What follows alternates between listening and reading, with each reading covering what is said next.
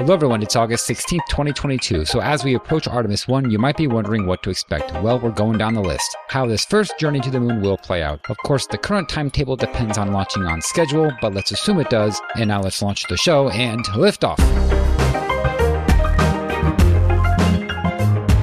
And we've cleared the tower. Welcome to episode 372 of the Orbital Mechanics Podcast. I'm David. I'm Ben. And no Dennis this week. He is currently conked out. He says that his alarm didn't go off. I suspect he slept through it. But Dennis has been working super hard this week. He's not only doing his day job, but he's also attending a SmallSat conference or convention or whatever. No, I think it's conference. And he's already done one interview. Has he done more than one? So Dennis has been working his tail off, and he decided he was not going to show up today. And I heartily agree with him. Like, he's been a busy person. So it's just David and I. Yep. But yeah, so at the top of the show, we talked last week about Masten Space System, and I guess we have a little bit of an update as to what's going on there. So what might happen is that what has happened is that there has been an offer from Astrobotic of $4.5 million bid for the assets from Astrobotic Technologies. Yeah. And then 1.4 is right. They're also offering a $1.4 million debtor in possession loan, which basically allows the company to survive while they're going through bankruptcy proceedings. Mm-hmm. And so this is Chapter 11 bankruptcy, which is a reorganization, but it looks like it's a real hard Chapter 11. It looks like the company is not going to be recognizable when it comes out.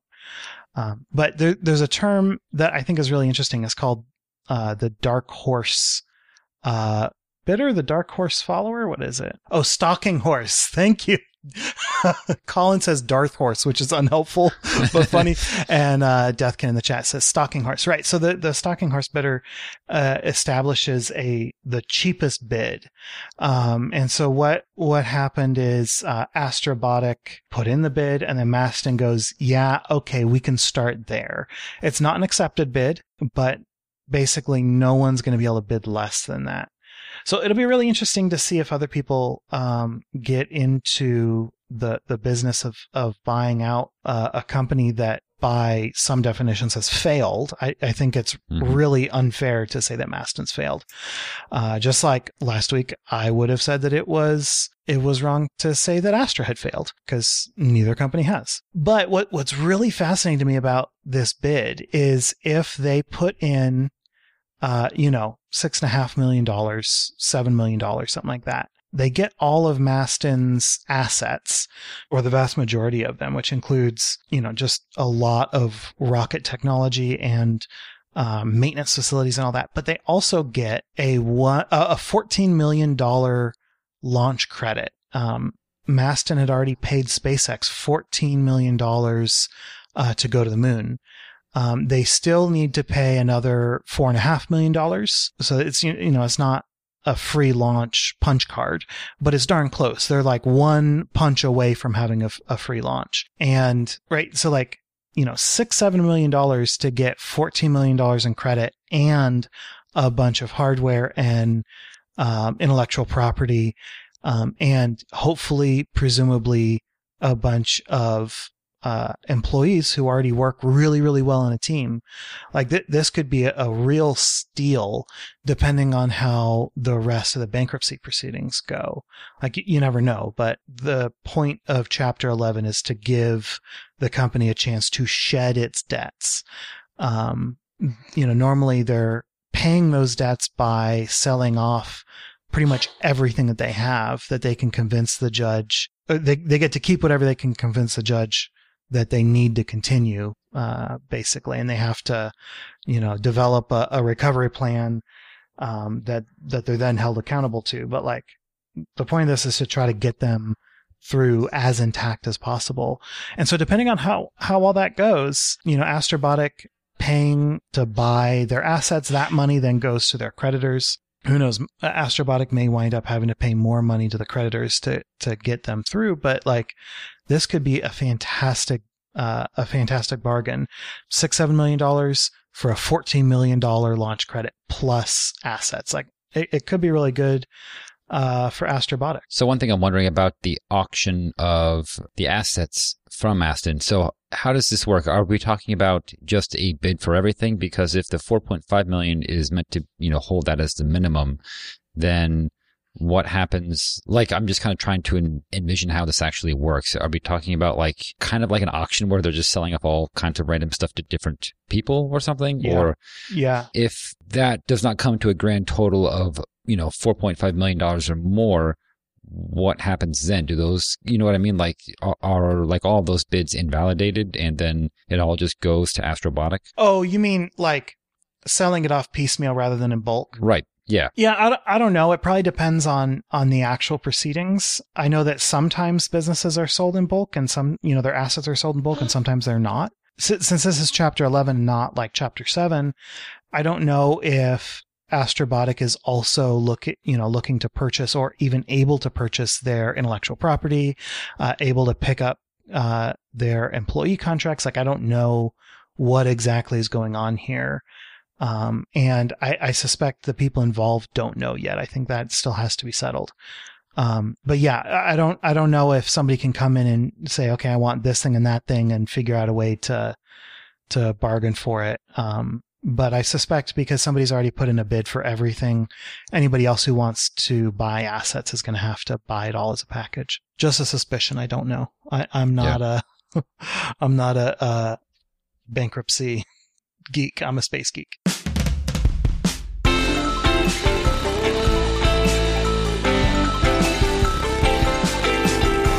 Artemis 1 look ahead. So the Planetary Society published a little schedule of what's to come in the coming weeks for Artemis 1 for that mission. And I guess it's just to kind of keep us up to date on exactly... Yeah, it's a roundup. Yeah, just kind of like what to expect. And we're 2 weeks away, so it seems like it's a good thing to do. 2 weeks away, so that launch date is on the 29th. Yeah, it's finally almost here, yeah. If that makes sense. Finally, almost. So this takes place over the course of 43 days, actually. And this is an uncrewed mission, I guess, that should go without saying, but just to clarify on that point. So on flight day 1, you have launch, 8.5 minutes to the initial orbit. From there, the interim cryogenic propulsion stage does its translunar burn at T plus 2 hours, and then there's separation of the spacecraft, and then flight days 2 through 5 are the outbound transit, during which there will be 10 CubeSats deployed. One of those 10s is Nia Scout, which is a solar sail spacecraft, and it's going to 2020 GE, which I assume is a near-Earth asteroid. Yeah, it's the smallest asteroid that we'll have ever visited. Oh, that's kind of a cool record. The smallest one we'll have ever visited. Yeah. I kind of like that. And then flight days 6 through 9 are... Well, so you have transit, the outbound transit, then transit to lunar orbit. Is this just like, you mean like the orbital insertion kind of? If it even is one? Yeah, I don't know how there is an orbital insertion. And I think transit to lunar orbit is the time lowering the periapsis perilune, because they're going into a really high DRO. So I don't, you wouldn't think that they would spend 3 days burning into that orbit, but maybe they burn and then it takes 3 days to get up to circularize their orbit or something like that. Okay. Yeah. And so that's flight days 6 through 9. And then 10 through 23 is actual lunar orbit. So I guess they are going into orbit, right? Yep. I was just wondering because it's for 43 days. So that just occurred to me. It has to be going into lunar orbit. Right. So that is a 111 kilometer perilune before DRO, and then either 0.5 or 1.5 orbits. Did you clarify that? Because I think you were looking to figure that out, right? It's one or the other. They get to choose how long they're going to be there. Oh, okay, cool. So, and then from there, days 24 through 34 is the exit of lunar orbit, and then days 35 through 42 is the return transit, and then on day 43 is the splashdown. So that's a pretty eventful month and a half, really. Yeah. So this first mission really takes place over a longer period of time than I would have thought. And so that's what's going to happen that's what begins on the 29th of this month, assuming that nothing goes wrong before launch. So it seems to me that it's quite likely that something will kind of hold them back, in which case we need to talk about the flight termination system. So this is interesting. So of all the things that can cause you to have to, roll back to the VAB, I don't know how often we've ever talked about this. Maybe never, right? The FTS? Yeah, like this being something that will limit you on the pad as far as how long you can stay out there. Yeah, I don't think we've talked about it, and it is a crazy little timing dance they have to do. Yeah, because there's so many other dances like that having to do with fueling and, the actual payload itself. Sometimes that's on some kind of a timer or whatever that's, time sensitive. But in this case, it's the flight termination system. And then also, again, because we never really looked into it, it runs on batteries, which I suppose makes sense because, you kind of think of it kind of like a smoke alarm. You don't want it to be attached to the internal. This needs to be completely independent of the vehicle, really. Yeah, and the Eastern Range basically says that it has to be. Like, you don't get a choice because the range says you got. Yeah. So the FTS system that they're talking about is not the det cord running down the side of the vehicle that's actually going to explode and tear the vehicle apart if necessary. It's the electronics with the battery and all that. And so that electronics package is installed in the intertank section of the core stage. And they put it in a place where they can only access it in the VAB. I'm assuming it's because they don't have a arm that's set up to swing out and give you access to a hatch. But the numbers here start to get a little weird, and I think I've got it roughly figured out. And David, you kind of read what I wrote and you say it kind of makes sense. So let's go through this and see if we can convince each other that we've got it figured out. So the Eastern Range requires testing the FTS system 15 days prior to launch. Now, that's not exactly 15 days because they've got 3 launch opportunities within this window, and they are not going to be testing it 3 times. My assumption was that they needed to test within 15 days of launch, but I think this is actually a minimum. They have to test at least 15 days prior to launch, because the reporting that I read in a couple of different places said that testing the FTS system starts a 20-day clock. So 15 days has to be a minimum, right? So the 20-day clock is driven by the batteries in the FTS system. They're currently certified for 20 days. And what's kind of cool is they actually worked with the Eastern Range to get them recertified for 25 days. And so the way that the numbers work out, I believe that they have to test it 15 days prior. So they have to install the system and test it while they're in the VAB. Then they can roll out to the pad over those 15 days. Obviously, it doesn't take that long, so they can roll out whenever they want to in those 15 days. And then as those 15 days are up, then they're good to go. And so if you've got a 20-day expiration on those batteries, that means you've got 5 days on the pad that you can launch. Maybe it's the other way. They install it and then they're allowed to test it 5 days after that, but I don't think that's right, and I don't think the numbers work out that way. So the launch opportunities that they have are August 29th, September 2nd, and September 5th. The original 20-day battery certification supported the first 2. So that's 4 days between those 2 opportunities. So a total window of 4 days, which makes sense with the, 20 minus 15 equals 5. But there's not enough time after the second opportunity on 9/2, that there's not enough time between that and 9/5 to get back to the VAB, reinstall the batteries, retest them, and roll back out. And so the new certification gets them that final window, which is a total window of 7 days. Potentially, they could support a window of 10 days if it's now 25 minus 15.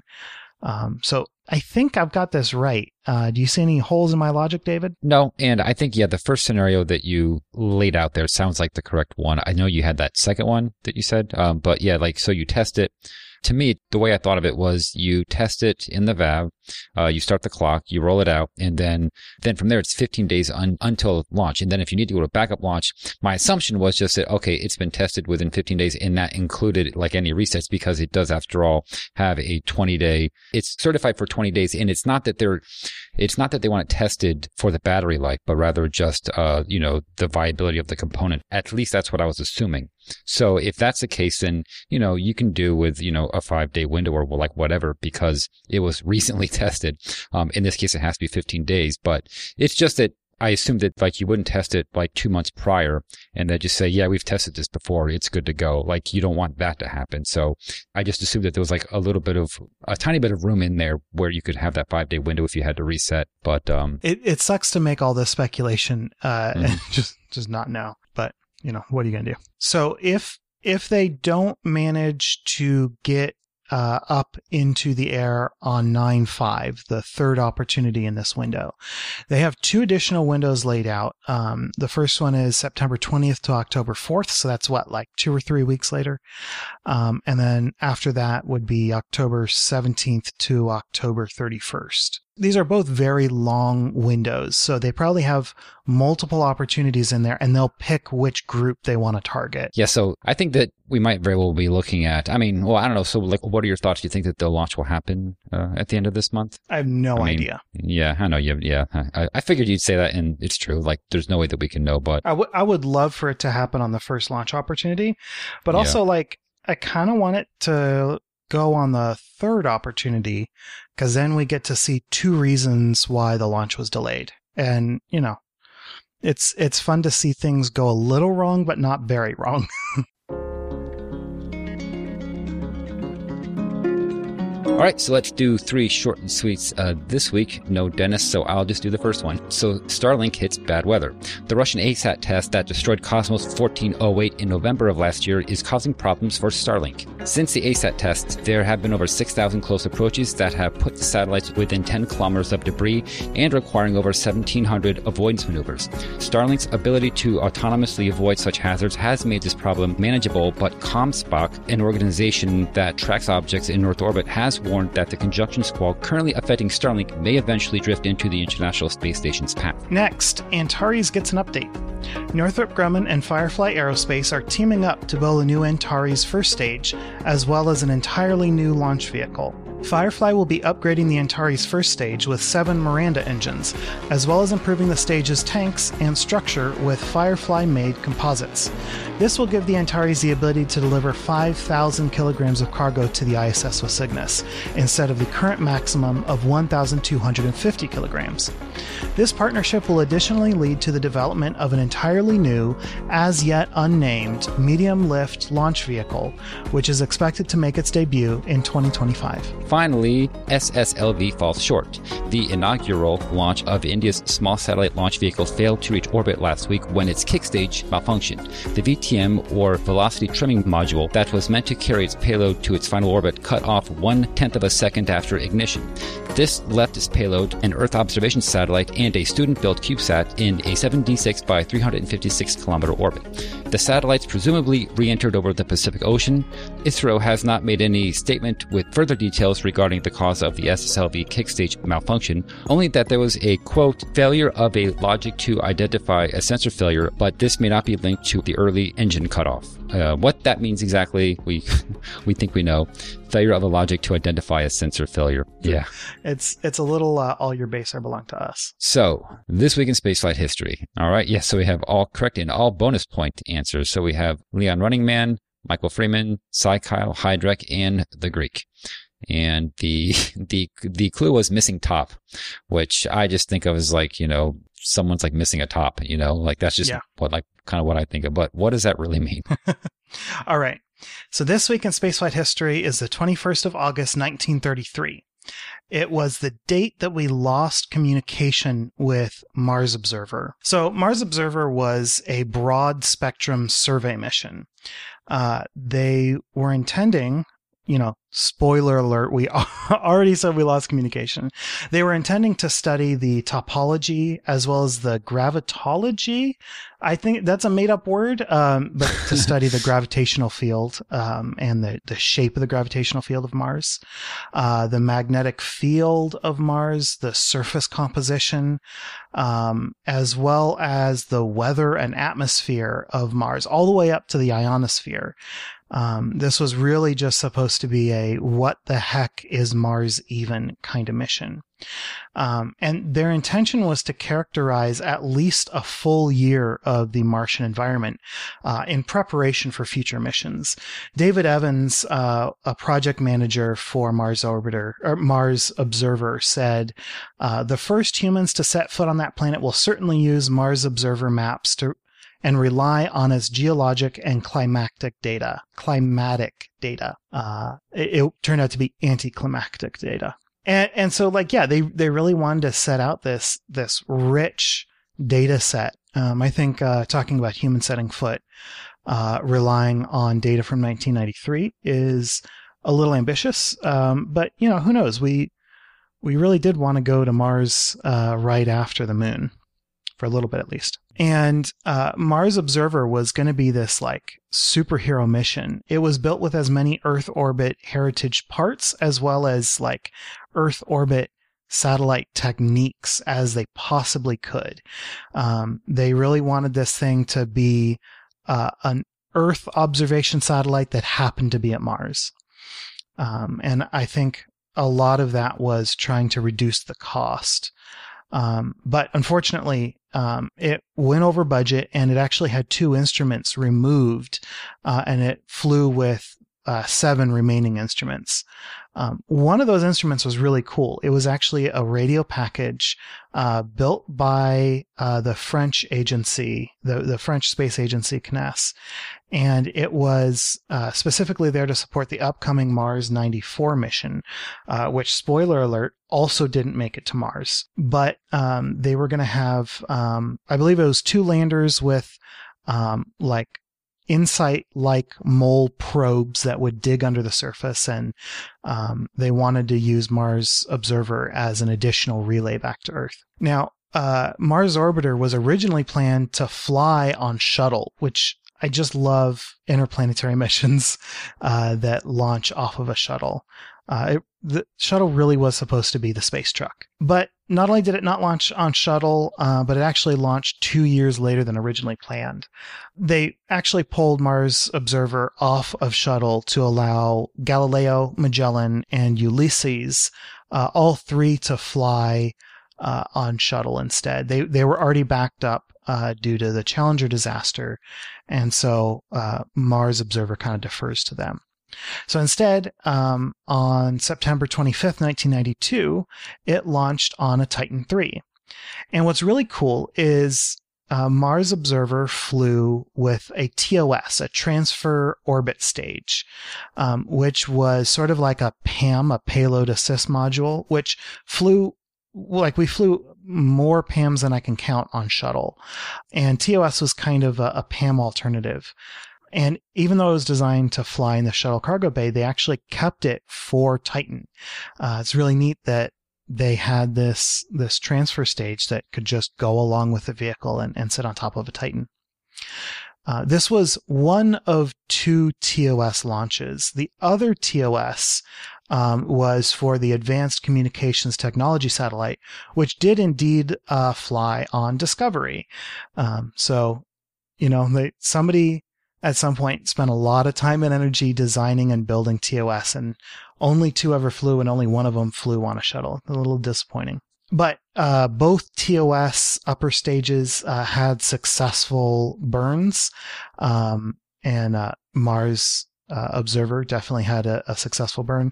After separation, it did this partial deployment. It's a really cool configuration. So the Mars Observer vehicle is kind of a cool setup. So it has 4 things that stick off of it.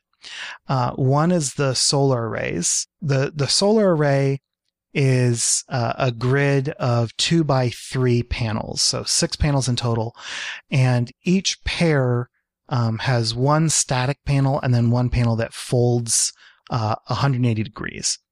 And so this partial deployment included flipping out 2 of those pairs so that 4 out of the 6 solar panels were exposed to the sun. They also folded out the high gain antenna. The high gain antenna is on a boom as well, or is deployable. I don't think it's quite fair to call it a boom because they had 2 actual like instrument booms. One held the gamma ray spectrometer and the other one held the magnetometer. And so those booms folded out but didn't extend. And that's MO set for its cruise stage. So before I talk about the failure, let's talk about what should have happened. It would have entered into Mars orbit. It would have lowered its initial capture over the course of 3 months to get down to a circular 400-kilometer orbit. Its primary mission was planned to begin in November of 1993, and after it had lowered its orbit and before it began its primary mission, it would have deployed that 3rd solar panel. It would have rotated the solar panel and the high gain antenna, sort of the arms that they're on. It would have rotated them out so that they actually wind up both facing basically the opposite direction than they were set up during the cruise stage. And then it would have fully extended the gamma ray and magnetometer booms. Right. So then its primary mission begins at the end of 1993, and it was planned to collect data for 3 years. And who knows how much longer it would have operated after that. My guess is not.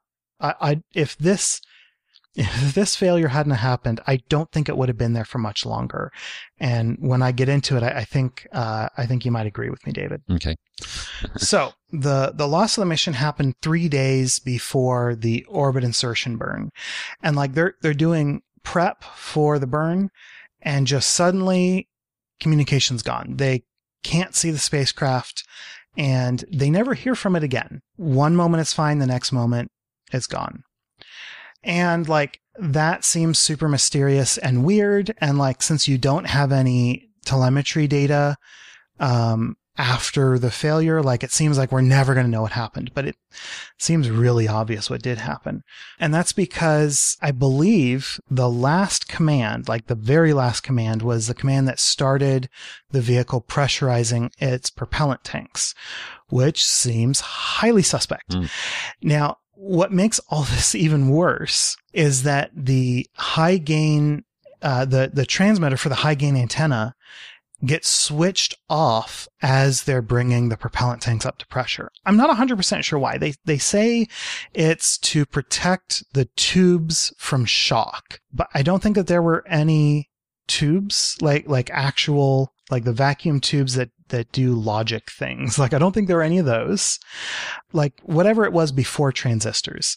I don't think there were any of those. So it must be, like the radio generating part of the device. And I don't know why powering it down would be particularly safe or safer, while they're pressurizing the fuel tanks. So I think the team knew that, once they had shut off that transmitter, when the vehicle didn't come back, something had gone wrong that had precluded the vehicle from coming back online. But just in case, they sent commands every 20 minutes, hoping that whatever had failed had not kept the vehicle from turning its transmitter back on. And the hope was that maybe the thing is just pointed in the wrong direction. Maybe it's spinning. And if it's spinning, maybe we can catch it with a burst. And so I believe the command that they sent was turn on your radio, turn on your radio, turn on your radio. Just hoping that if it wasn't able to transmit, it would be able to receive, and it would be able to do its thing. And there was a little bit of a hope that the vehicle was still going to be able to do its capture burn, and that they would have time to solve the issue as it's in this high elliptical orbit. But nope, never heard back from it. Technically speaking, we don't know what happened. And technically speaking, we don't know where the vehicle is. I don't know if we ever tracked something that agrees with its likely orbit around the sun, it's pretty likely that it wasn't able to do the burn, even if the computer was still running. I think it almost certainly either burned up in the atmosphere, depending on how low its Paramars was, perihelion, depending on how low its perihelion is. But I think it actually got slung out back into orbit around the sun. So, of course, an investigation board is convened. And there's this great quote from Dr. Timothy Coffey, chairman of the investigation board.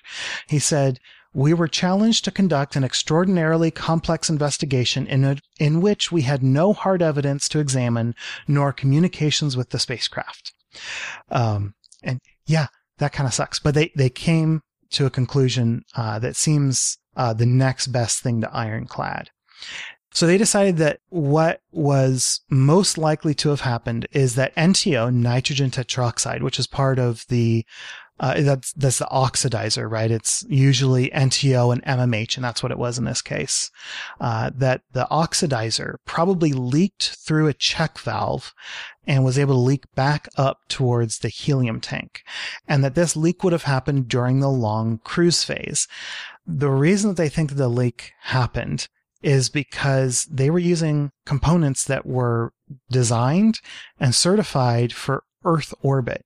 They're there to survive until a communication satellite gets up into geostationary orbit or something, not for the long cruise to Mars. And it seems really obvious, and it's a little heartbreaking that ultimately just came down to you've used a part that wasn't intended for this mission. So I want to describe the propellant system here. When I read about it, the image that popped into my head, whether it's helpful or not, is a bagel on a string. So on one end of the string, you have a helium tank, and on the other end of the string, you have an engine nozzle. The single helium tank pressurizes both of the propellant tanks. It kind of splits apart. Then the propellant tanks connect to the combustion chamber, and you get the other side of the donut, comes back together, you got the other end of the string. So the alternative to this would be having two different helium tanks, but that's not a super reasonable thing to do for such a small propellant system. So the way this works is the helium tank is connected directly to the NTO tank. The line that goes off to the MMH tank is separated by pyrotechnic valves. So these are valves that are going to stay shut absolutely for certain until you blow them. And then the helium can go ahead and pressurize the fuel tank. But if you just opened up the helium pressure valves, like told the regulator, hey, I need pressure, it would pressurize the oxidizer tank.